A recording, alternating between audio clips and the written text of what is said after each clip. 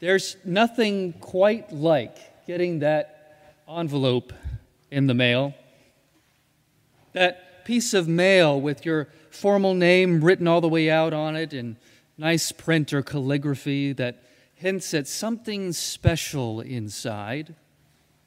And upon opening, you find, that long-awaited invitation. Invitation to a special party, a wedding, a baby shower, a graduation celebration, a birthday gathering, you name it.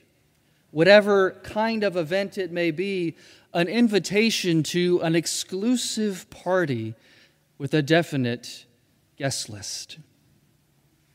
And any of you who's hosted any such party will attest, especially for a wedding, it's a lot of work, and it isn't free. And so it's just the nature of any kind of gathering like this. It's invitation only by necessity. The host can only invite so many, so the host has to judge. Who makes the cut? Who's in? Who's out? In one sense, judgment is just a part of life. We all judge to some degree because it's just how we process the world around us, how we make decisions between what is good and bad, what is right and wrong, and it's how we process the people around us. Judgment is an essential part of our survival, based in perception. Perceptions of past experiences, current experiences, and of understandings of the world, of what we have been taught about people, about places, about things, and about what we have ourselves experienced about people, about places and things. And those judgments influence how we operate in the world and how we relate to others. Like where we live, where we work, who we associate with. Our ordinary lives are shaped by our judgments. But in this life, not all of our judgments are by necessity. We judge by assigning value to others so often. To decipher the ins from the outs, from the worthy and unworthy, the important from the unimportant, the saved from the condemned. We put ourselves in the judgment seat. And yet, as we see today, with whom Jesus calls and to whom Jesus serves, God does not perceive and act in ways that our ordinary judgments and perceptions would lead us. Rather, God's perceptions and actions are simply extraordinary. As Jesus was walking along, he saw a man called Matthew sitting at the tax booth. And he said to him, "Follow me." And so he got up and followed him. And as he sat at dinner in the house, many tax collectors and sinners came and were sitting with him and his disciples. Needless to say, this did not conform to the cultural norm. It was nonsensical. Why would Jesus eat with those people? Now you have to understand, tax collectors were not just tax collectors. They were considered corrupt and dishonest. Sometimes maybe collecting more in taxes than was due for their own personal gain. So you can understand why in that culture tax collectors would be grouped in with other sinners. It's not a great group, right? They don't look like the most righteous in society. And yet, we see Jesus call today not on the Pharisees, not on the temple leaders, or anyone who would have been considered the in crowd, who would have been considered righteous. Jesus calls on Matthew, the tax collector, from right out of his tax booth to follow me. Peculiar at best, detestable at worst, extraordinary by every measure and every sense of the word. But it doesn't end there.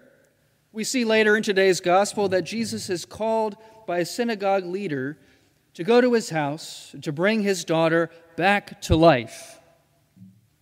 And when he arrived, he said to those gathered in mourning, "Go away, for the girl is not dead, but sleeping."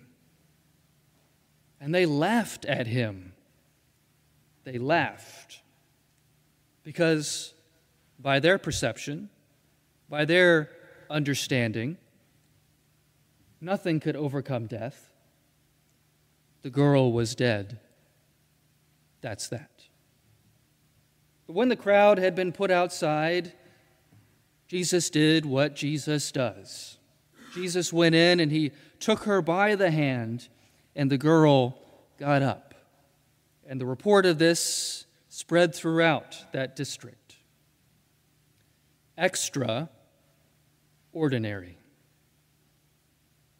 For as important as judgment is, our judgments are not perfect.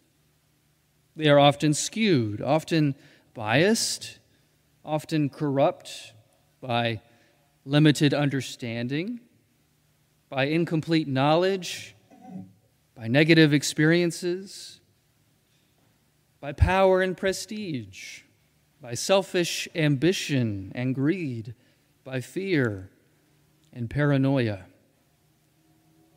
And we impose so often our judgments or even misjudgments in harmful ways, just like those in today's gospel.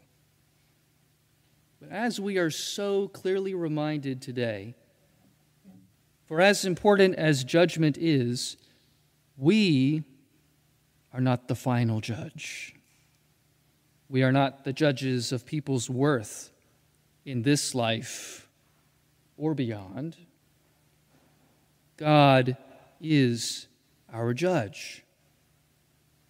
God who does not perceive as we perceive. God who does not judge like we judge. And thank God for that. God sees the full picture of creation. God perceives us for who we really are. God perceives without corruption, without selfish ambition or greed, without fear or paranoia, without incomplete knowledge or limited understanding, and without bias, except for one bias: purest love. Purest love with which God sees us as the people God made us to be. And no amount of trying to put God into our boxes, however much we may try, to limit what we believe God can do or limit who God can love, will change what God does and who God loves. As Jesus says in the words of the prophet Hosea, "I desire mercy, not sacrifice." Mercy, as he showed for those sinners then.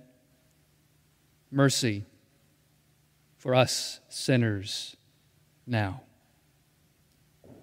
Again, thank God for that. So just as God called Abraham to be the father of all nations, and as Jesus called Matthew from right out of the tax booth to be one of his disciples, God invites all of us, all sinners for whom Jesus died, to follow, to join in the party. And as we heard last week with the Great Commission, God tells us to go and invite others to join this party too. So whoever you are, wherever you are, whoever you may be, whatever you do, however the world judges or misjudges you, you are invited to the party. You have your own personal invitation. Everyone is invited to God's party. The most inclusive, most joyful party that never ends, because the cost has already been paid once and for all. And that is extraordinary.